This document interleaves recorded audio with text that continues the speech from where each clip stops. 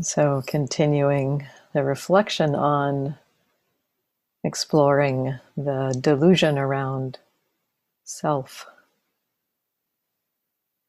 this an aspect of our experience that is often the nature of delusion, often, that it's hard to see.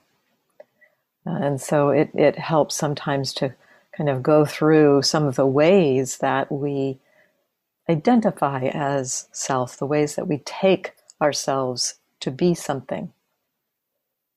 I've been exploring that over the last few weeks, in particular around identities.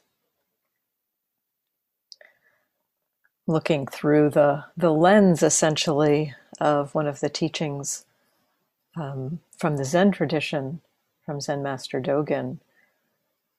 To study the way is to study the self. To study the self is to forget the self.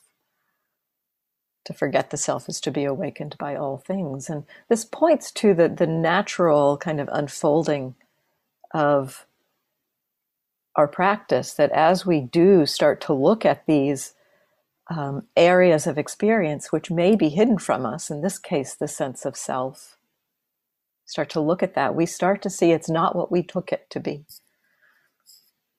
It's not as stable as we thought it was. It's not kind of traveling through time.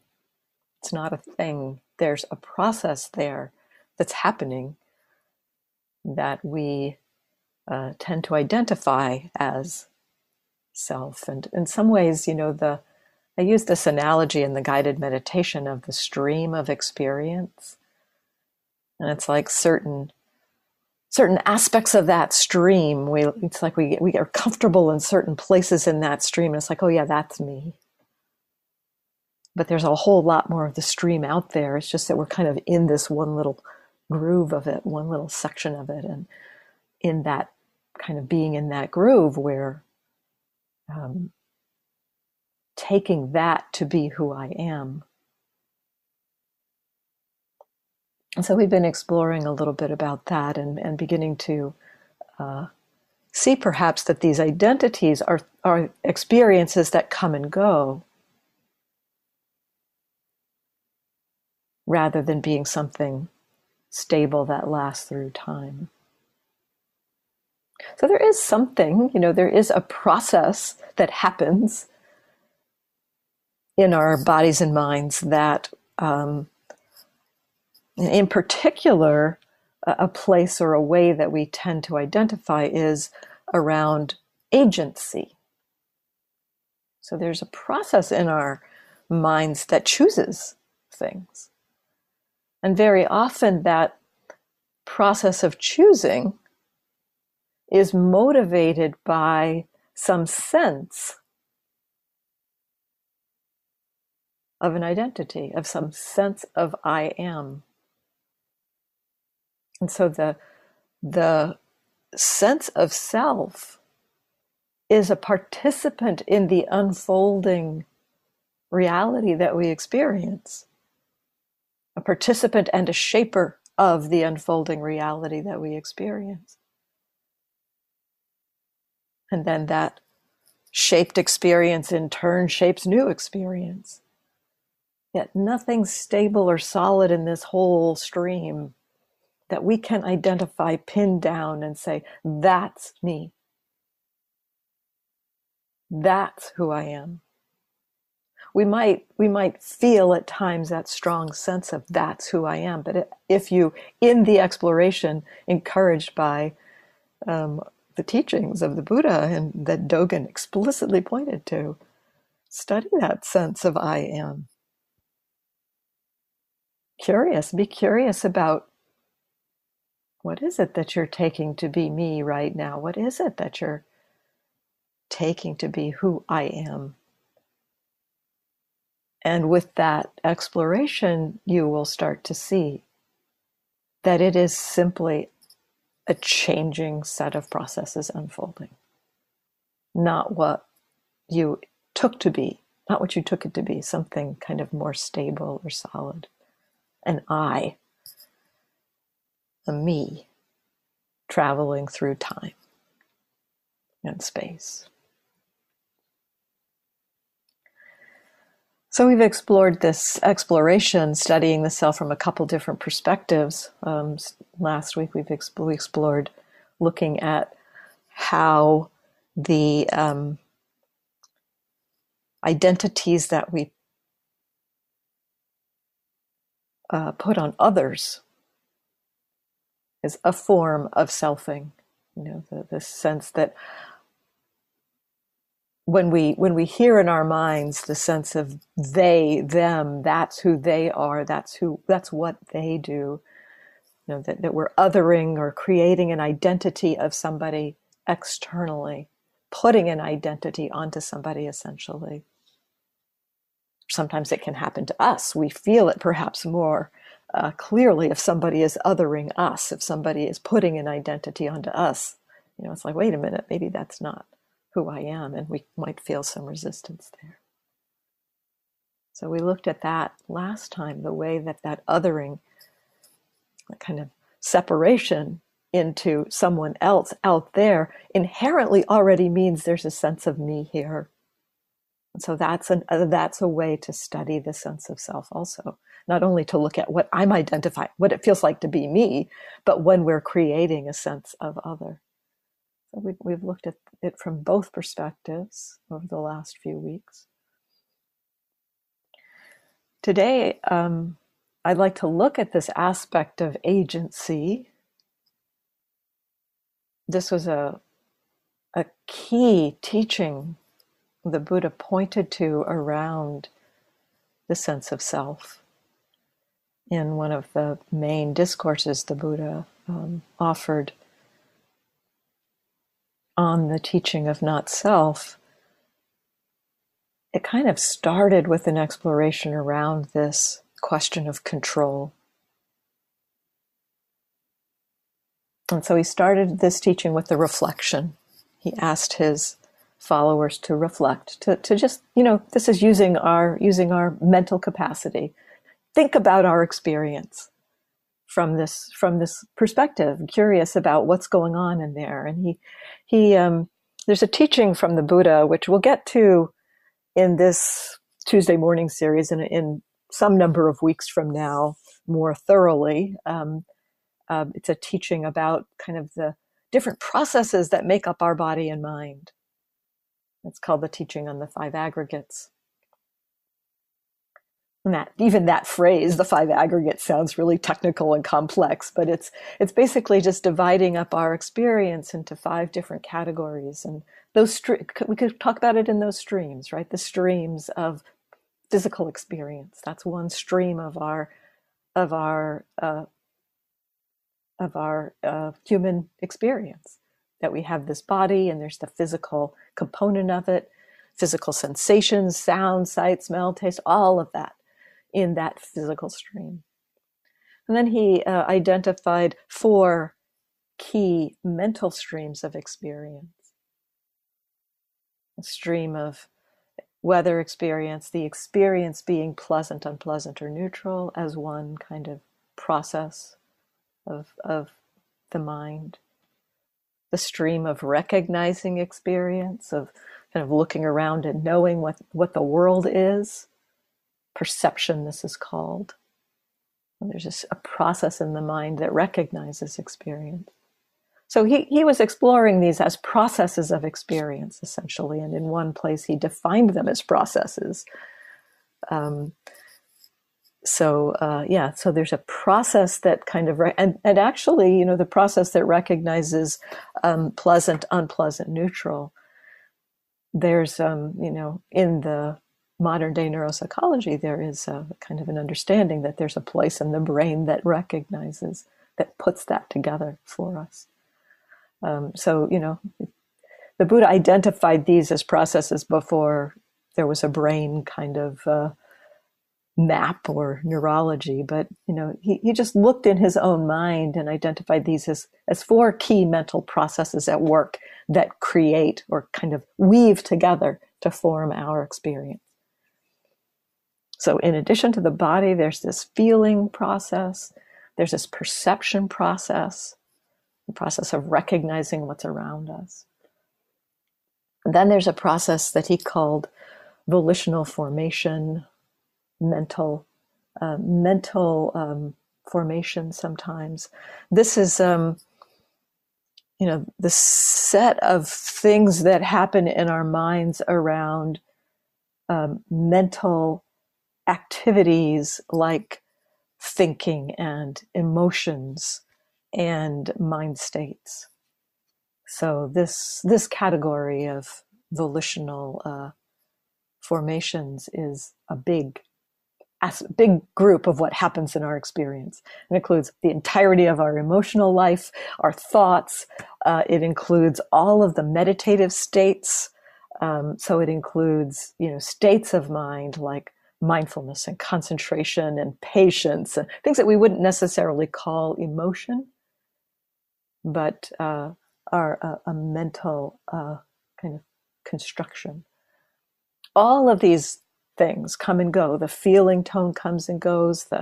The perceptions come and go. These mental formations come and go. We all know this, right? We know that emotions are here sometimes, and then they go away and they come back. So yeah, there's all this flow of these mental formations. And then the fifth stream that the Buddha mentions is the stream of knowing, of consciousness. Just a very bare kind of meeting of experience.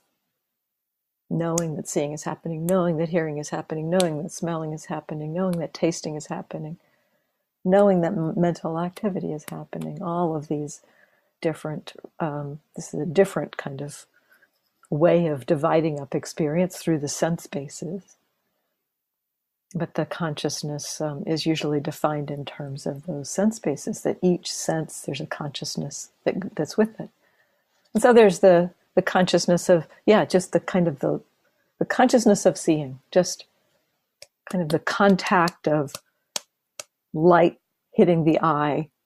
As a separate, the Buddha defined that or understood that as a separate process from whether the thing that's seen is recognized as blue or red or green or a square or a couch or a table or a lamp.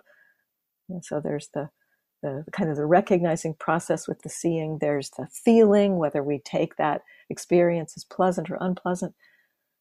Combined with those is just this really simple, knowing that seeing is happening. So there's this consciousness stream.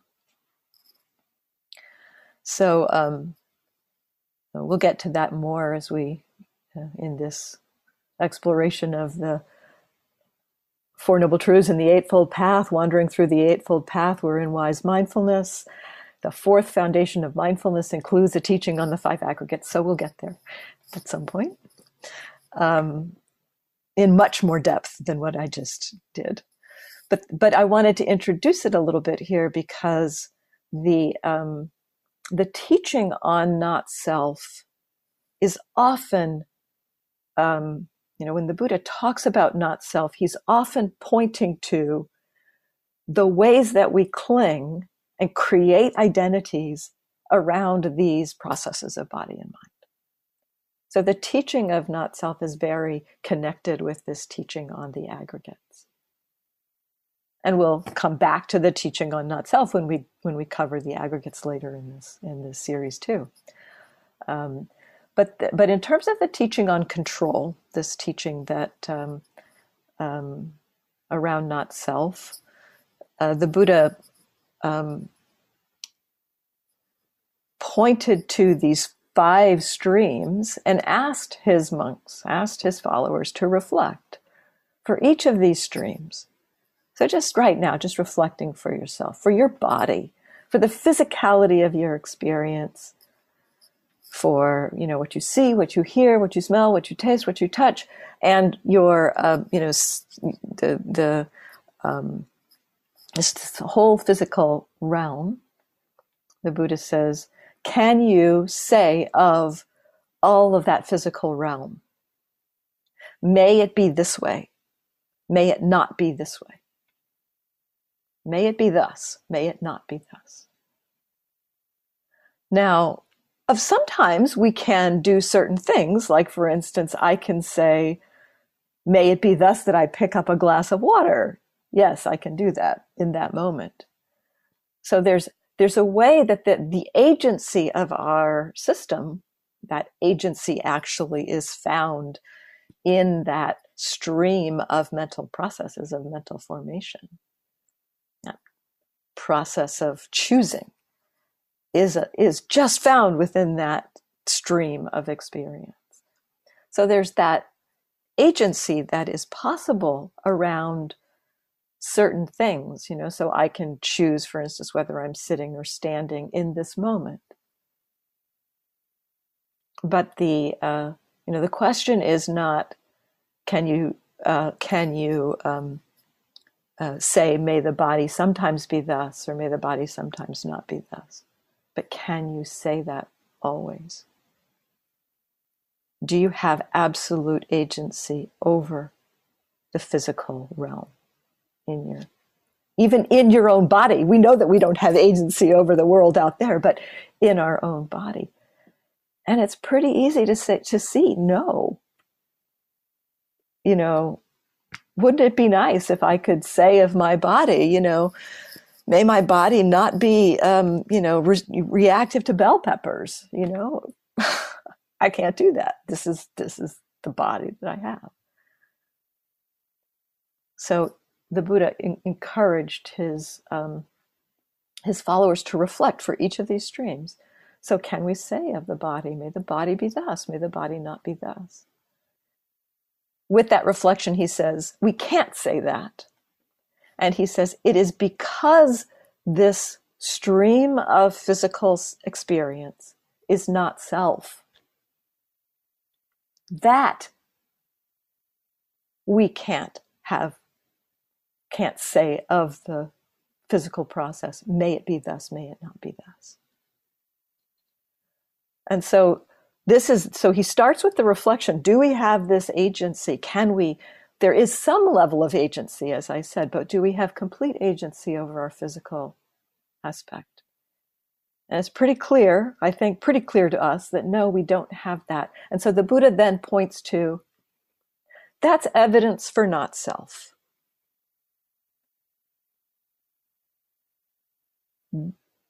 The phrase is, it is precisely because it is not self that we cannot say of the physical stream, may it be thus, may it not be thus. So that's adding a teaching into the mind there. That's kind of, maybe it's not something we believe at this moment, but that's kind of the Buddha's proposal there. Like, okay, look at your experience. Is there control? You'll see in all aspects, feeling tone. Can we choose whether or not, for instance, if we cut ourselves with a knife, can we decide that that's not going to be unpleasant? Probably not. There's some measure of, possibility of, especially through learning our, how to be mindful. There's a measure of possibility to learn how to not be so reactive to that unpleasant experience. But even that reaction often happens without our choice, our control. So we can't choose of our mental formations often. May anger not be here. May mindfulness arise.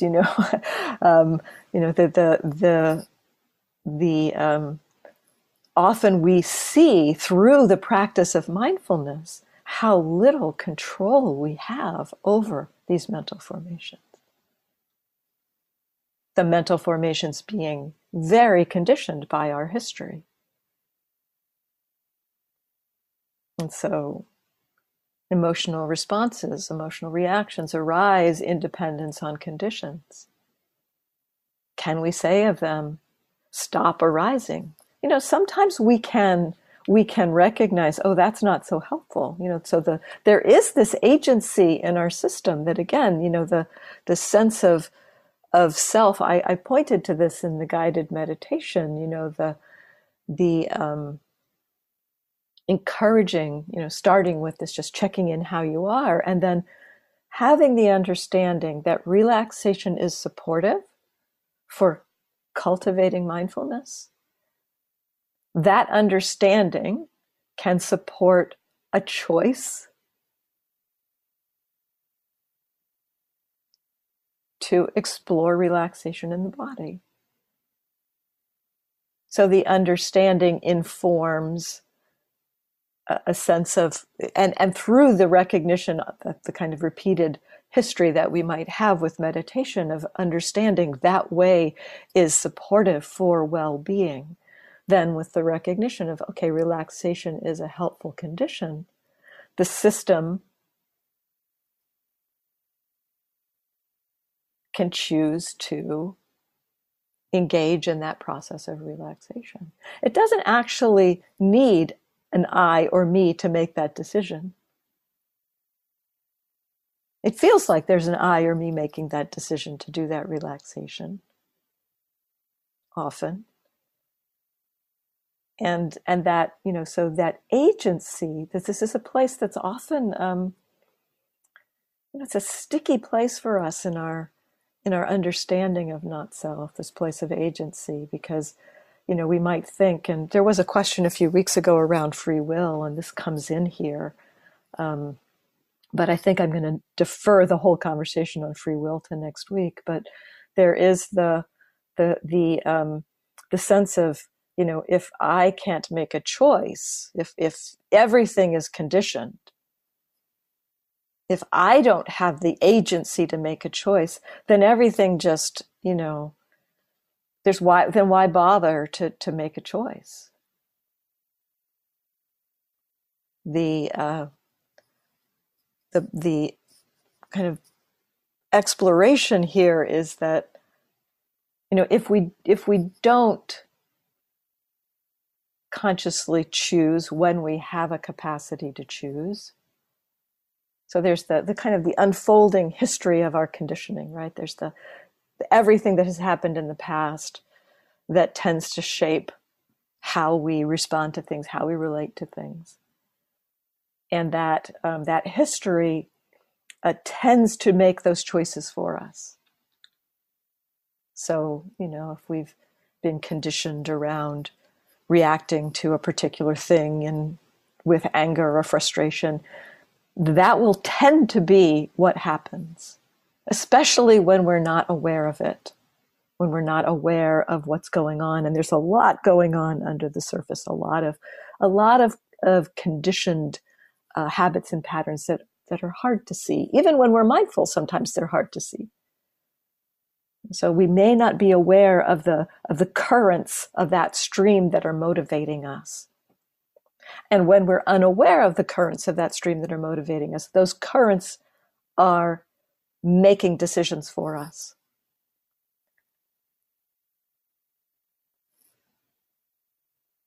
So that doesn't sound very much like free will. It's just, that's the currents of that stream. And yet when we become aware of the currents of that stream, as our mental, as a mindfulness gets stronger, and as there is an awareness of what those currents are, there's also the understanding in that moment. So when those currents are underground, those currents are kind of really shaping how our experience is in that stream. But as the mindfulness sees those currents, there's the possibility for the mindfulness to draw on other conditions, of teaching. For instance, the simple condition I brought in the guided meditation. It's useful to relax. That supports the capacity to be mindful. Just my saying that is a condition in the present moment that can influence the choices that are made. So when there is some awareness of that stream, then the system, our system of mental and physical processes will tend to choose, or will tend to head in the direction of choices that will lead to more well-being. So that also may not be what you define as free will. I don't know. I mean, we'll explore that a little more next week. But I think the key in terms of the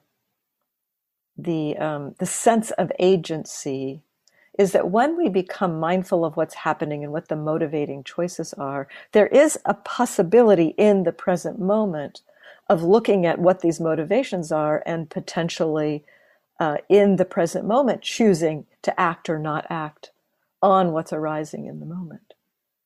And that choice of acting or not acting will be informed based on historical decisions, based on how we are in this moment, based on what we understand the outcome would be in the future. So there's a lot that can happen in the present moment when we are aware of this choice point, of this moment of choice point.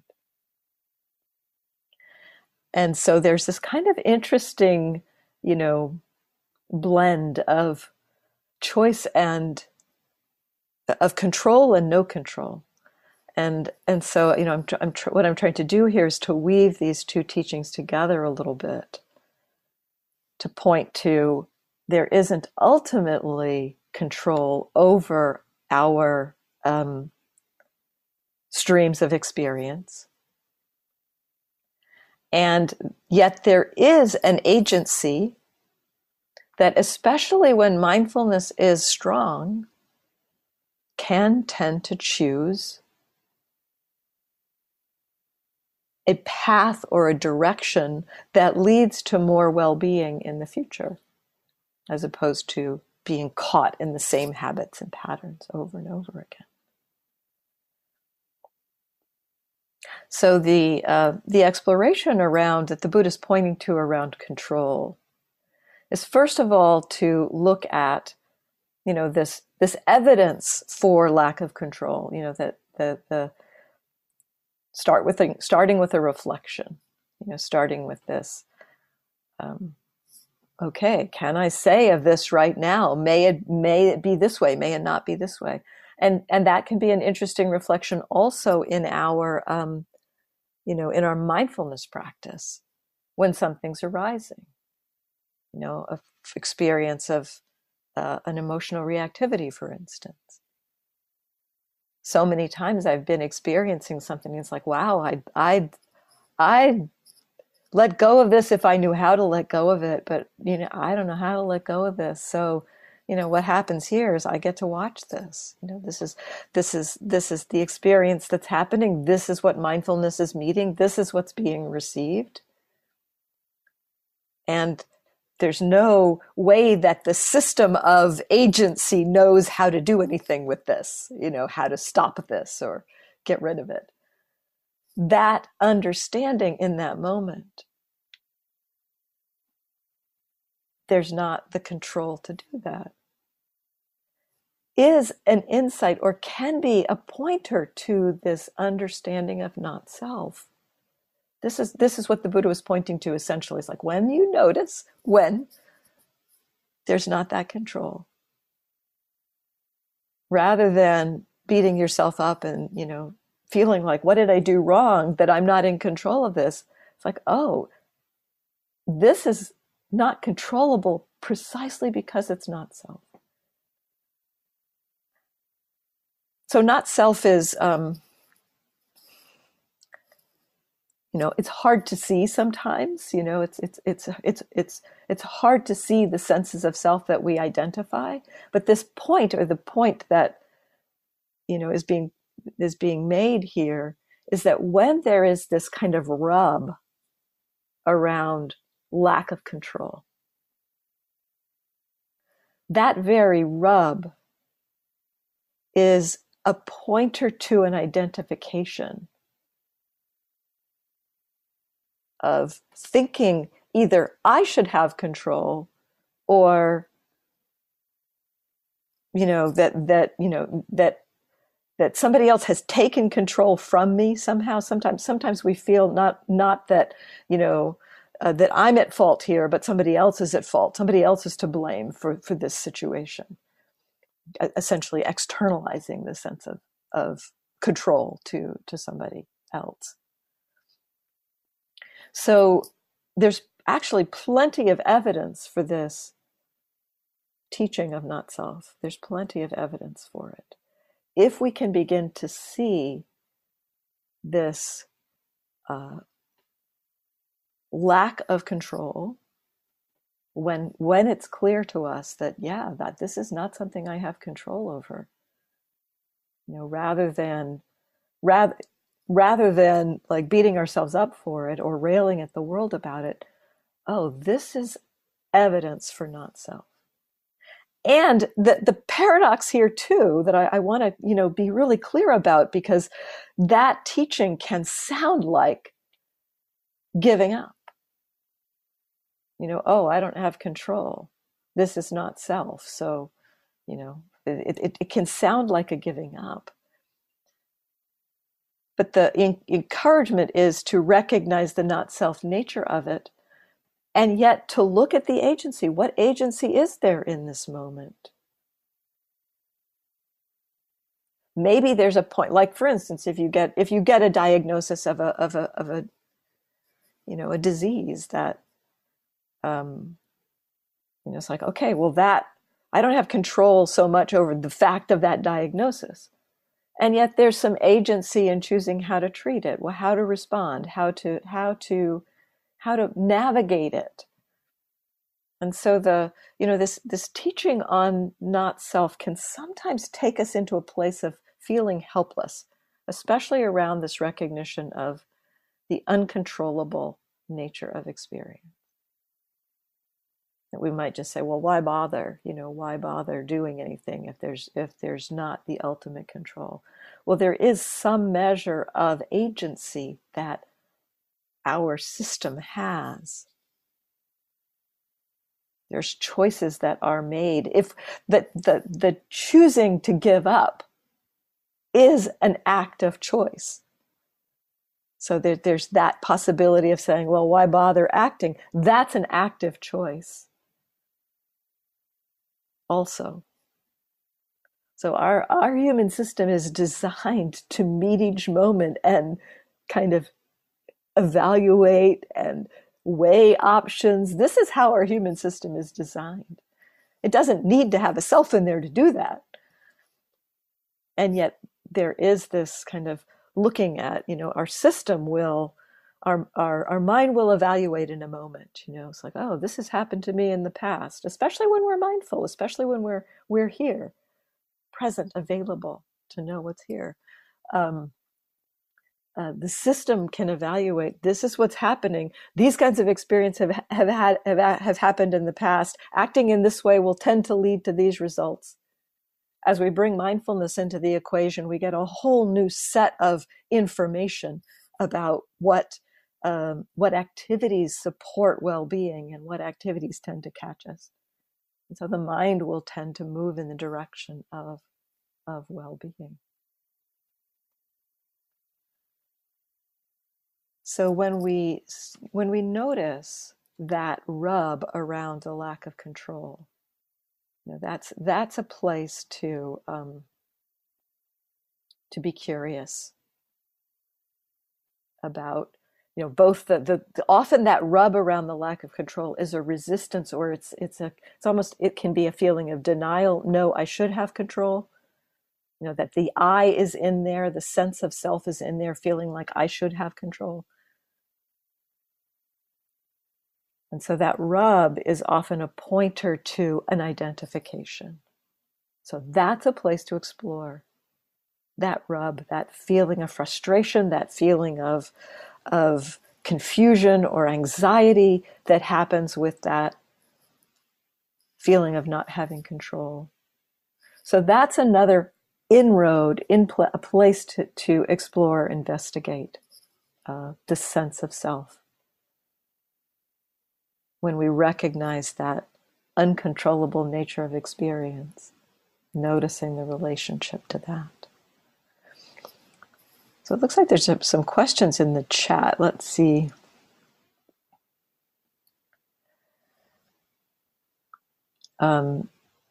So a question about consciousness as bare awareness at each sense door. Does bare awareness encompass all five aggregates? So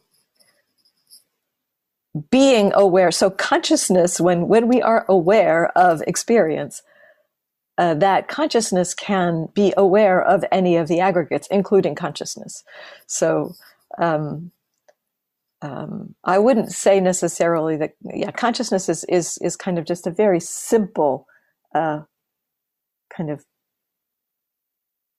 knowing in a moment. And as I said, we'll get into that more in a few more weeks. So, but yes, when we are aware, consciousness can be aware of feeling, of perception, of body sensations. So yes, bare awareness includes all of experience. It can include whatever's happening.